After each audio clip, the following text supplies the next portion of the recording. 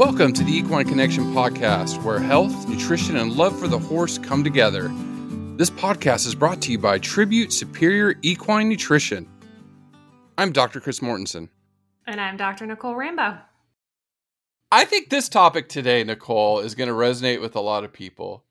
A lot of meals all day, because I like to eat all day. Dude, I'm totally a snacker. I feel ya. Yeah. I don't like to eat just like one or 2 or 3 big meals a day is typical human diet.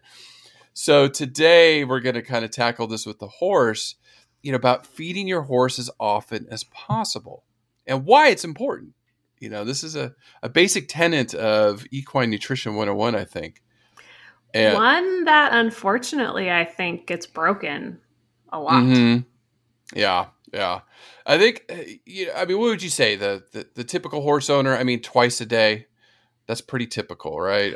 Still trying to push 3 times a day, but twice a day for most people because they work. Yeah, absolutely. My horses get fed twice a day. Yeah. Now, and you're the nutritionist. What are you doing? No, I know, but look, I'm here all day. I know. No, yeah. and we can talk a little bit more about how you might manage 2 meals and times that you need more meals and all of that. But yeah, typically horses get fed twice a day because that's what fits in our human schedule. Right. Yeah, it just has to be that way sometimes. And we'll talk about some different strategies at the end if you are doing that. But you definitely say 1 time a day is like just a big no-no. Well, I think we need to situation. Right. Broaden our discussion a little bit. And you can actually separate feeding into 2 categories. Feeding pasture and feeding concentrate. And I'm going to call concentrate anything that comes in a bag.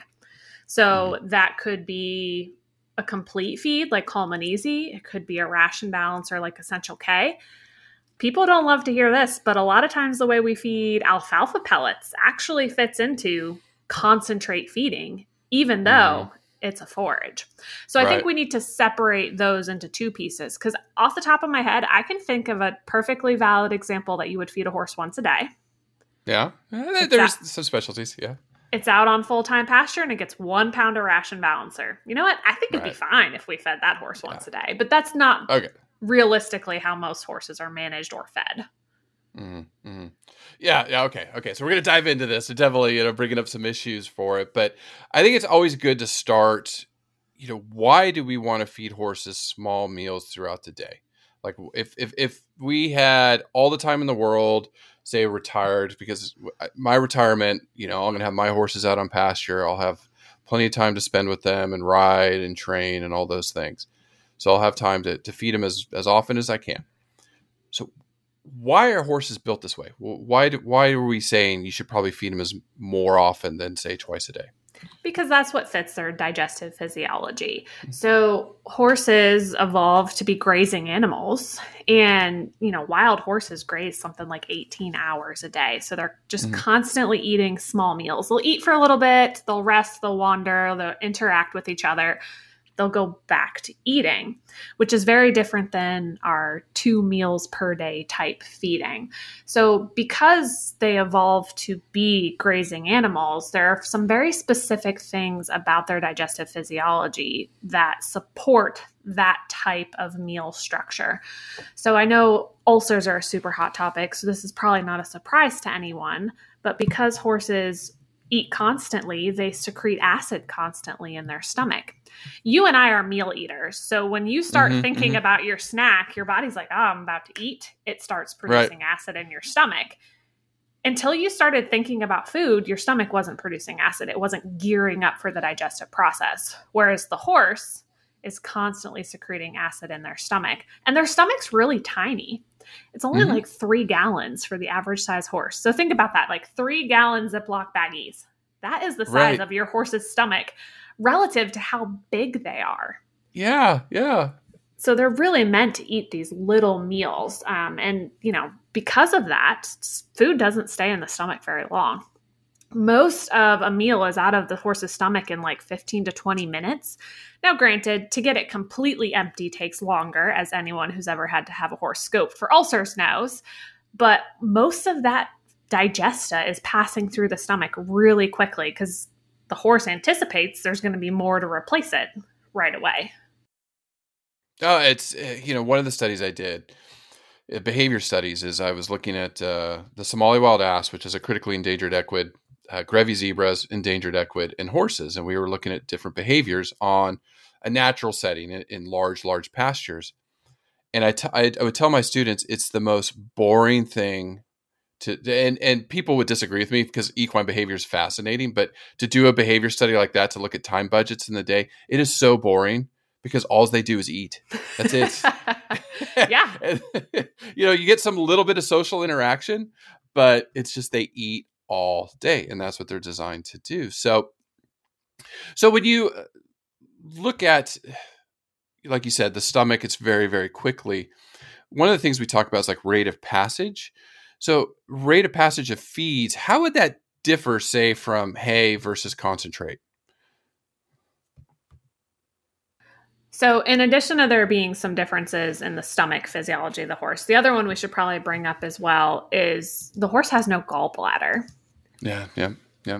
So for a long time, they thought the horse really couldn't digest a high-fat diet because it doesn't have a gallbladder and it doesn't eat a high-fat diet in nature. But interestingly, similar to the stomach, the horse just secretes bile continuously. So you or I, our gallbladder stores that bile until we have a meal and it needs it. The horse secretes bile consistently, again, supporting that we're designed to eat forage all the time physiology. Passage rate is a complicated and fascinating subsection of science. If you go into the literature, it actually varies quite a bit, but just kind of big picture, your concentrates move through the entire digestive system more quickly.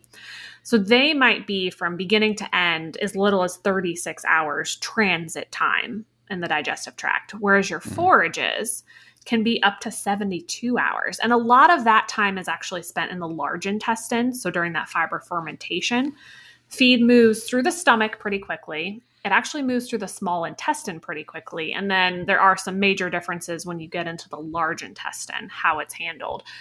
But this passage rate concept is really important when we think about meal feeding, because there are some studies that have shown an increase in grain meal size increases passage rate through the small intestine, which is already pretty quick.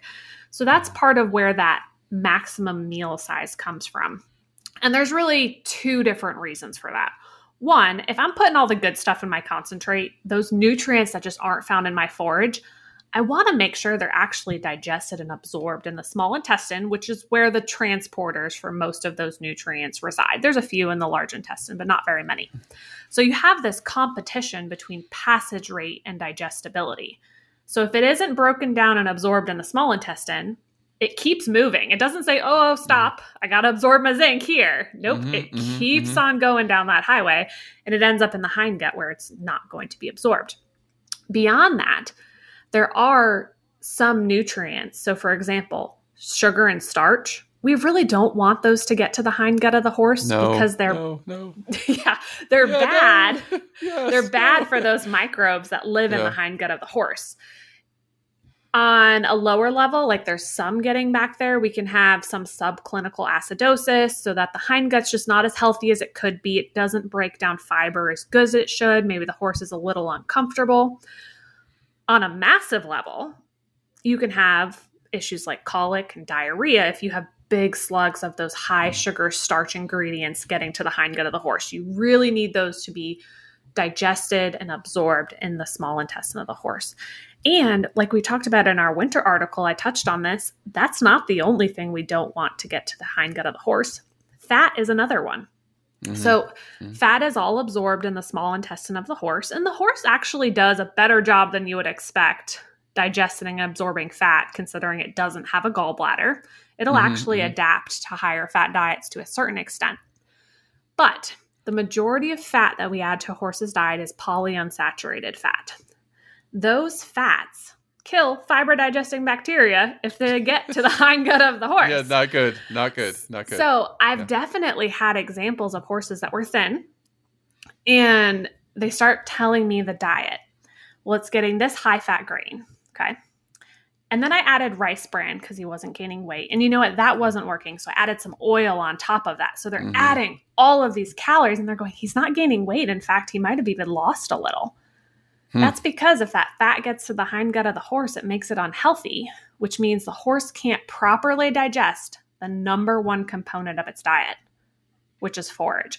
So when I'm thinking about just feeding a horse in general, my goal is to help the horse digest and utilize all of its diet the best way it possibly can to support health, to maintain body weight, to support performance. So if we're adding things in a concentrate meal that decrease how well the horse digests its hay, we're shooting ourselves in the foot. So that was like a long discussion of passage but rate. It's fascinating. Yeah. Which basically gets back to if you're meal feeding and your meals get too big or too concentrated in certain nutrients, the horse doesn't utilize those nutrients in the portion of the digestive tract because it's constantly moving through it. And then if it gets to the hindgut, worst case scenario, it makes the hindgut less healthy. Best case scenario, it goes out the back of the horse with manure, and you've still lost, considerable amounts of inputs that way, at least in terms of economics. So this, competition between passage rate and digestibility does make a big impact when you have meal feeding in what is otherwise a grazing animal. Right. I mean, it is because you explained it beautifully, and looking at feeding 1 or 2 large meals a day, you explained why that is not ideal for the horse, like how their physiology is set up. And we did open up with, why owners are kind of stuck with a 2-time-a-day schedule, hopefully 3 times a day, which is becoming a little bit more common, I think. I've seen that increase in frequency lately. Yeah, so I've definitely seen situations, especially where it's really needed. On the racetrack, for example, like we're constantly encouraging trainers, let's not just feed twice a day because those horses, for their energy demands, need a lot of concentrate. So I'm seeing more trainers that are willing to feed 3 times a day, even 4 times a day, which is so much better for those horses' digestive health. And even for some of us like myself, I can't feed more than twice a day. If I'm looking at set interval meals, that doesn't mean that in a select case, I couldn't go back out later at night and feed a late night snack. So that is an opportunity that is there. But I do see people who are more in the 2 times per day feeding, whether it's because that's what their job requires, because that's what the labor at their boarding barn is able to do. Let's be realistic. It's hard to find good people to work with horses in the first place. So sometimes it's simply a management issue that we just don't have the labor to feed more times a day. But I do see people getting a little bit more creative in how they feed those 2 meals per day. So if we're talking about concentrates, average size horse, obviously scale down if it's a pony, up if it's a draft. But for your average size horse, that kind of threshold that we like to keep our meals under is 5 pounds per meal. And by the way, your hay pellets can contribute to this as well. Those are not like bonus extra pellets just because they're forage. They contribute to that load on the stomach at a given time. So if you can keep it 5 pounds or less, 2 meals is fine from a concentrate perspective.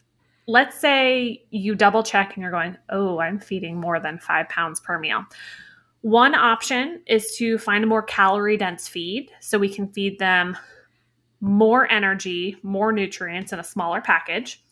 If we're maxed out from that perspective, then you do have to look at the 3rd or 4th meal option depending on how much you're feeding, especially when it comes to our seniors where they're not eating forage anymore and we're feeding them 20 pounds per day of a senior feed. You can't do that in just 2 meals. So I have people who've done things like buy automatic feeders. So at select times that are pre-programmed, it drops a certain amount of grain. That's, of course, a capital investment, but that's a way that you can feed your horse more frequently. They do have to be stalled so that you don't have other horses stealing their grain. I even have some select seniors that very carefully, I don't recommend you just go do this, but we have some seniors that we free feed senior feed. It takes some training and a lot of vigilance when we start, but that is an option if we get to it. Once they have no teeth, they're only eating senior feed. We have had some horses that we're able to do that with.